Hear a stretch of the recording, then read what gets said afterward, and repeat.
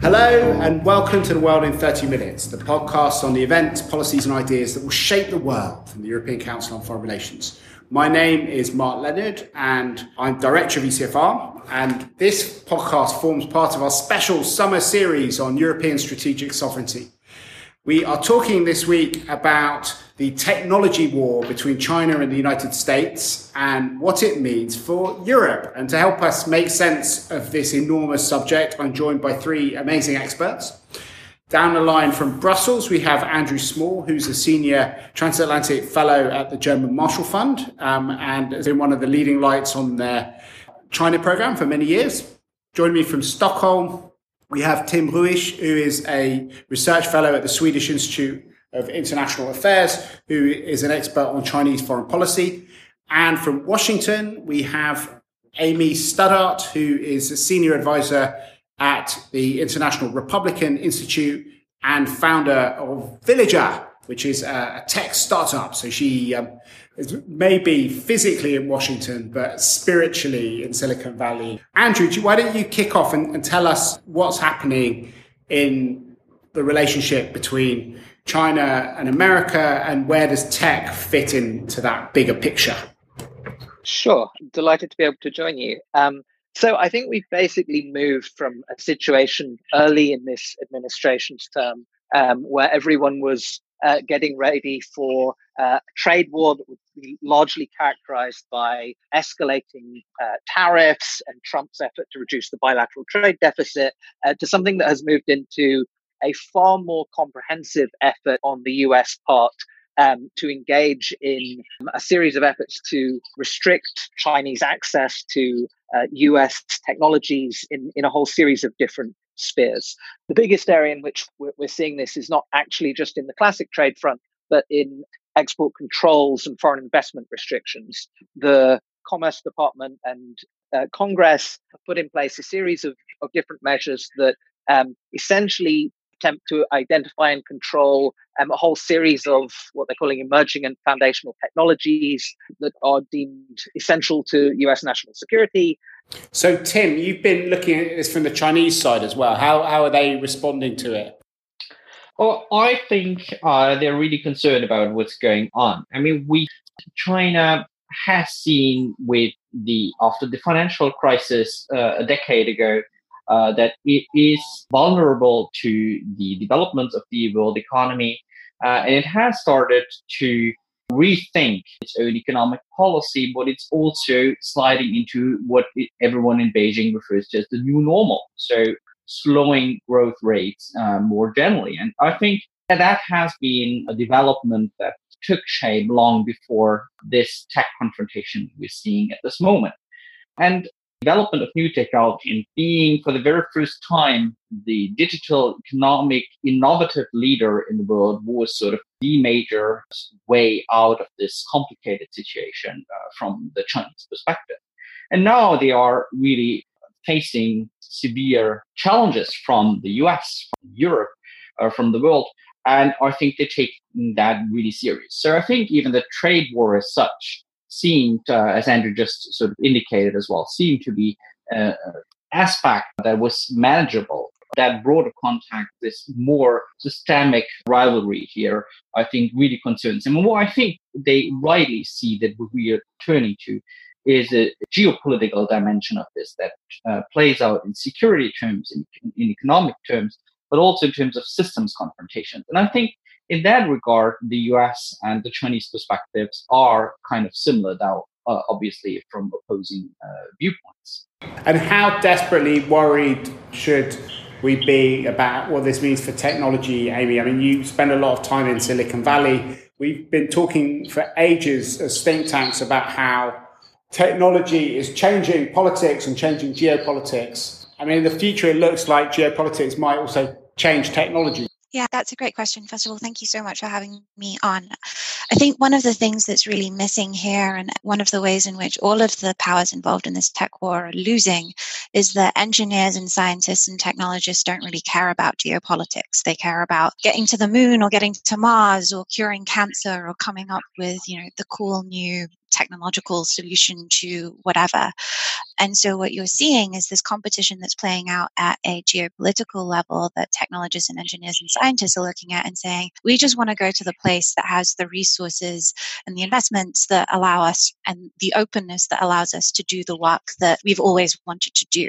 Those motivations have gotten lost in the conversations, which are generally between the big technology companies, which are primarily companies looking to make money, not engineers or scientists looking to advance technology, and then the other economic actors involved and the geopolitical actors involved. Can you describe a little bit about how these two worlds have coincided? What does it actually mean in practice for people living in Silicon Valley at the moment? A lot of Chinese scientists are kicked out of the country, having their visas revoked, generally coming under a lot of pressure here in the US, which is leading the scientific community in general to be quite upset. You're seeing restrictions on the extent to which scientists can collaborate with one another, restrictions in sensitive technologies, but also just in technologies that may or may not lead to national power, because being at the forefront of a technology is a useful thing in geopolitical terms. So you're seeing a lot less collaboration. You're seeing scientists and researchers being limited in where it is that they can work and the resources that they have access to. And for technologists and for companies, that's a really bad situation, because one of the things that's led to the leaps forward that we've seen has been that we haven't had this techno-nationalist framework, but what we've had is this global collaboration between scientists in Europe, China, the US, and really all over the world. So how do you guys think this is going to play out? Andrew, you talked about decoupling before. Is that just a slogan, or is it actually realistic in 2020, 2021, 2022 to see globalization seriously unraveling?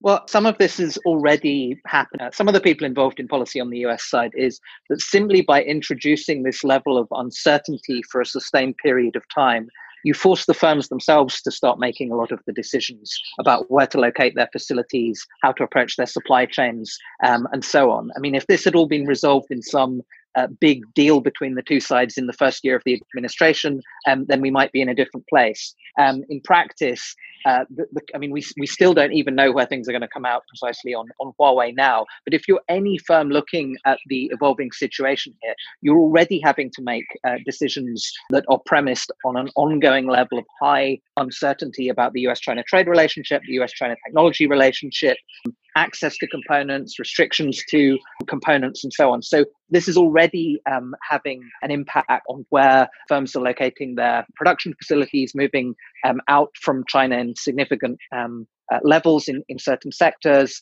The question about this is, this hasn't necessarily been a concerted and clear decision that has been taken on the US side that has, I think, undertaken a full appraisal of the economic risks, the implications for innovation in the US, any of these things. In a sense, it's been a sort of rolling, ongoing process with different moves coming out from different bits of the administration, and firms having to respond to some moves that are, in some cases, quite unpredictable. We certainly saw that with the Huawei being put on the entities list, for instance.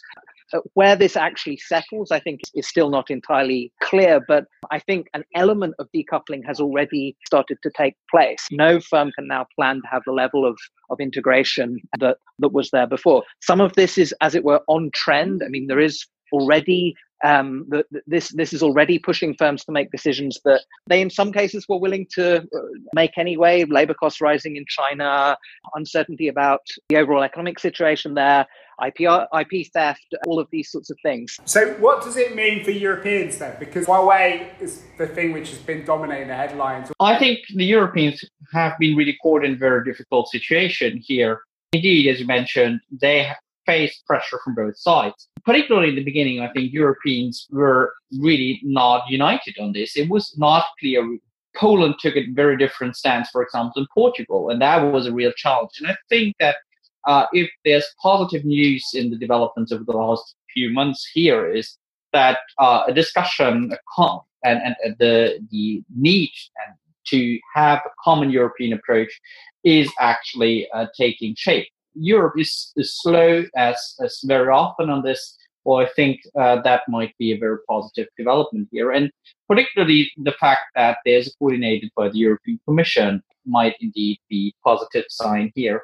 In general, I think what the difficulty for Europeans is essentially that they are largely dependent on both sides. On the one hand, you have China being really crucial in the ICT supply chain and particularly on hardware. Europe is very much relying on China. On the other hand, you have this strong security alliance, the US still being the main guarantor for security for Europe and deploying most of the software. So Europe is sort of in a quite uncomfortable position, even though Europeans do develop quite essential specialized applications of all this, where they are sort of sitting on the receiving end. And that provides Europe, I think, with rather limited options. And one, in my opinion, is to sort of open up this geopolitical box to acknowledge that there's a geopolitical aspect to it. So when we're talking about network security, I think it should also be the European role to actually focus on those issues. And I think that sort of combination that I would refer to as a geopolitics light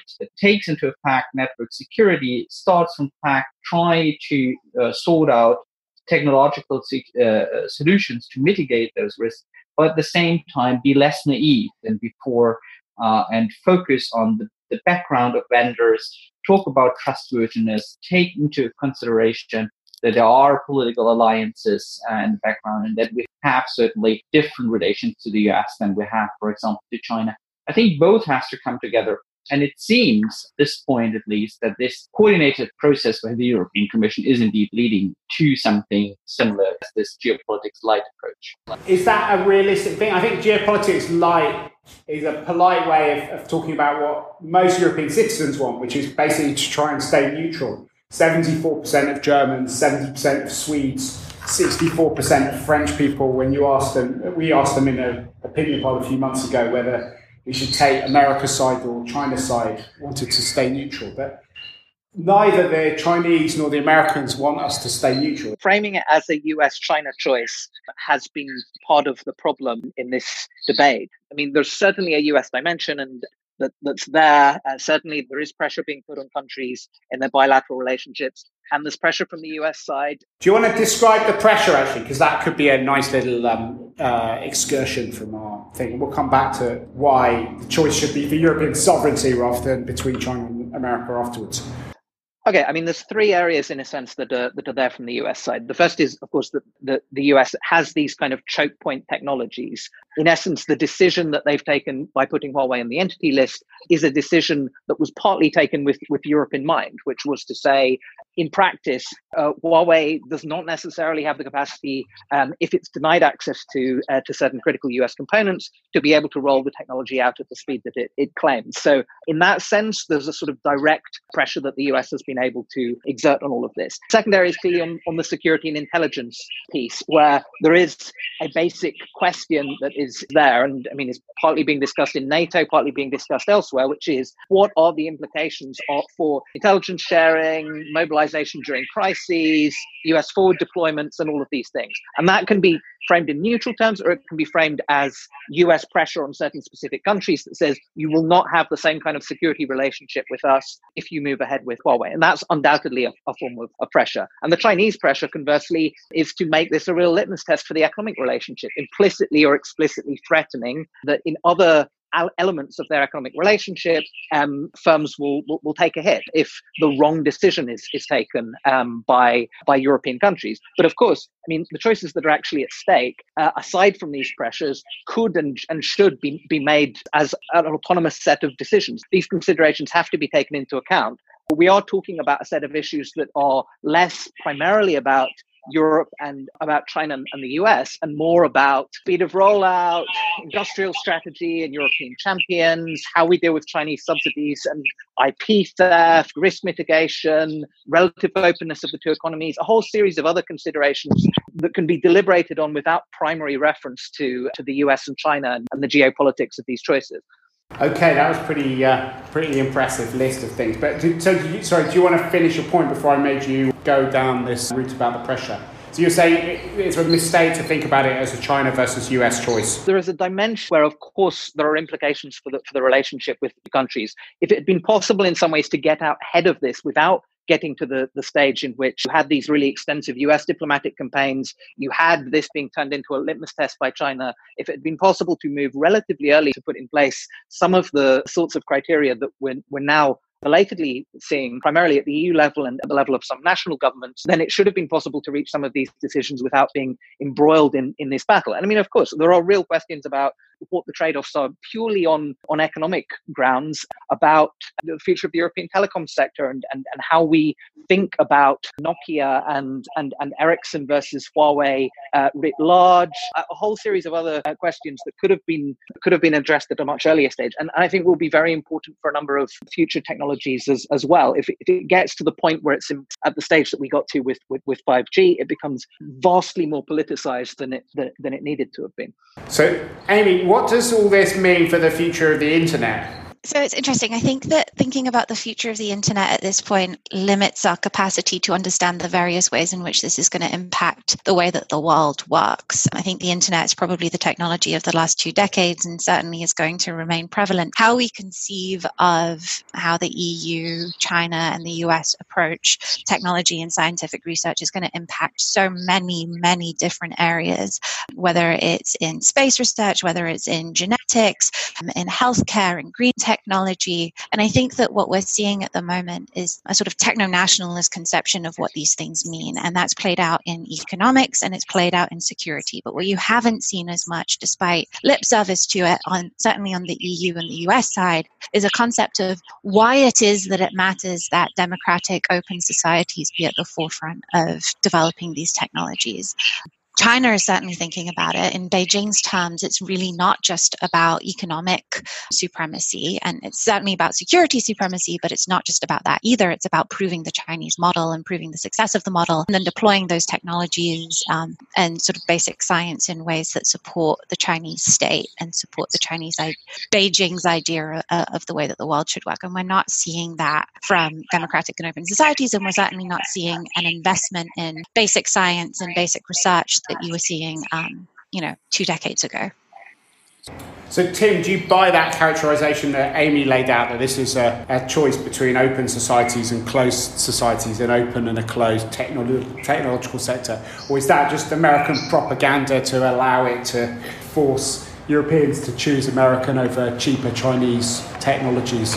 Can I just say, I do not think that this is a choice between the US as the open version and China as the closed version. The US version of technology has been a commercial thing, right? It's been purely about applying internet technologies in ways that get Facebook and Google and whoever else to have far more money than they should have. It's not been about scientific advancement for public good.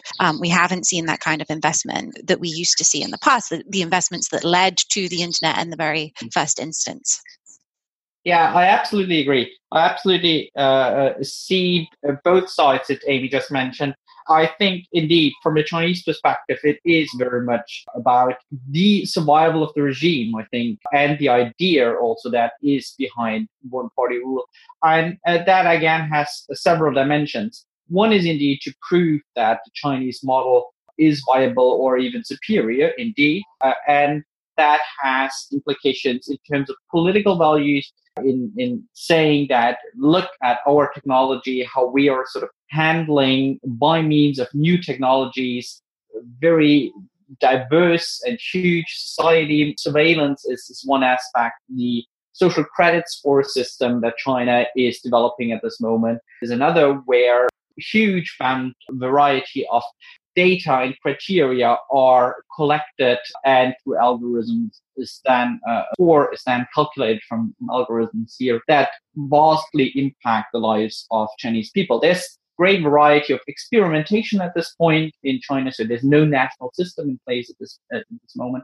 So we don't exactly know how this is going to play out in the future, but that's sort of one dimension, the social engineering, the social control aspect, where China indeed wants to prove superiority of its own model and approach by means of technology.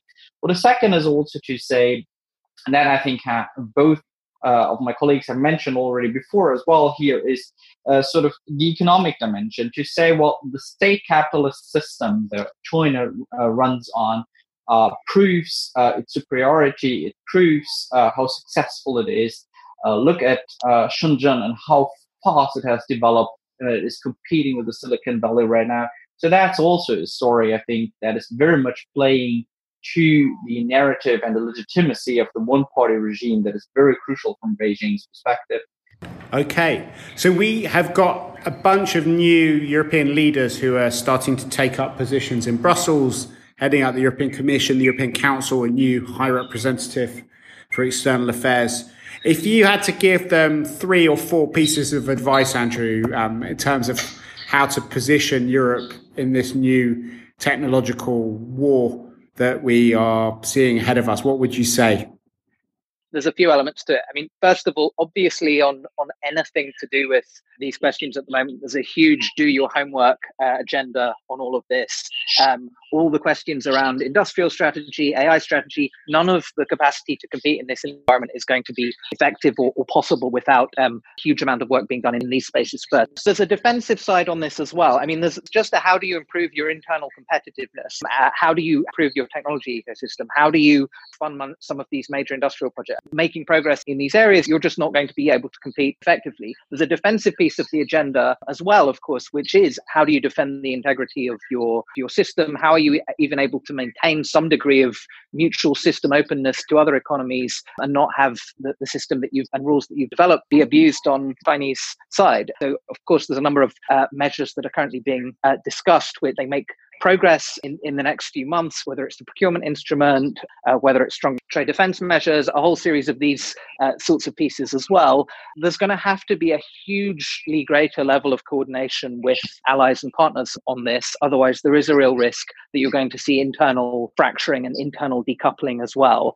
I think that's the risk that we're seeing with what's playing out on the US-China side at the moment, that essentially if the US moves to unilaterally restrict access to China in a number of these sectors, it's going to start having implications on the transatlantic economy as well. You're going to have difficulties facing European firms, and you may potentially have a kind of Iranization of what's playing out on the China front when it comes to export controls. When you say an Iranization, that you mean that Europeans will be forced not to trade with and to share things with China in the same way that they are with Iran? Yeah, I mean, at the extreme end, that's where you get to on this. And some of these restrictions haven't yet been finalized in the US, but once they are, I think you will start to see ripple effects in which US industry, US lawmakers start looking at how China acquires some of these technologies from around the world. You're already seeing that to a certain extent, but I think that's really going to step up. And there needs to be a much more evolved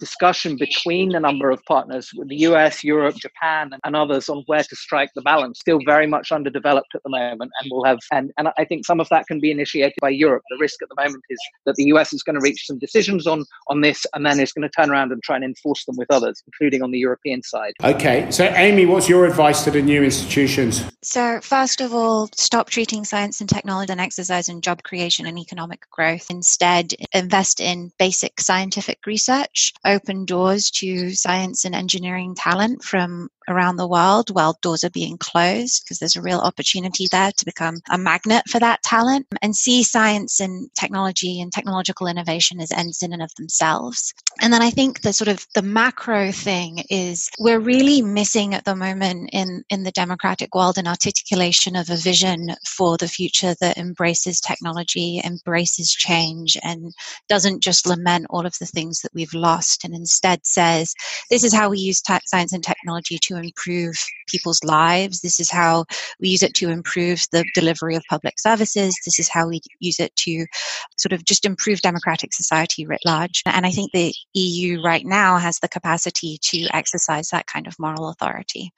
Great. And Tim, last word to you. One pillar is indeed strengthen industrial policy. And I think here it's finance, yes, but as it has also already been indicated here, it's also a matter of culture. It means to provide more space and also provide common rules throughout the EU that sort of set a broad framework for innovation. And that also speaks then to access to data that in line with EU norms.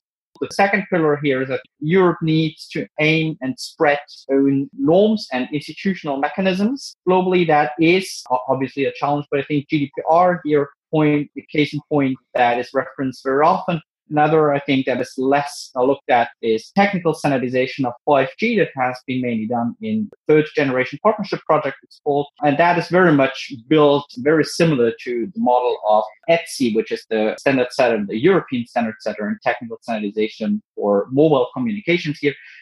These are sort of first signs or maybe examples that one could build upon and reflect upon how to broaden that. Minor successes here to other areas. And most importantly, I think, is the third pillar, to start and learn to think strategically about interconnectedness. I think technical standards are, again, a very good example here. They were used to be seen as facilitating interconnectedness, as being sort of non-political. But I think we really need to understand sort of the geopolitical potential all this has and think of this in strategic terms. And that leads me to my last point. As I said in the very beginning, if one thing positive is happening here, I think the 5G Huawei saga has actually taught the Europeans that we have to act in unity.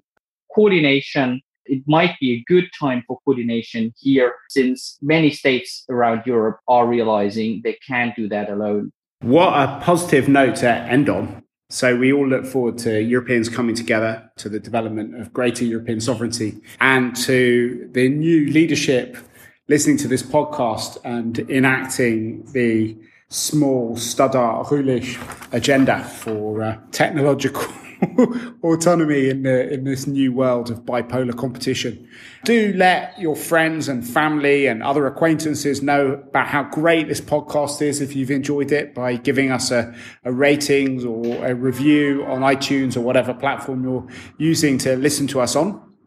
But for now, from Andrew Small, Amy Stadtart, Tim Rühlich, and myself, Mark Leonard, it's goodbye. Researcher of ECR's podcast is Jonathan Hackenbosch, and our editor is Abba Reading. Thank you very much.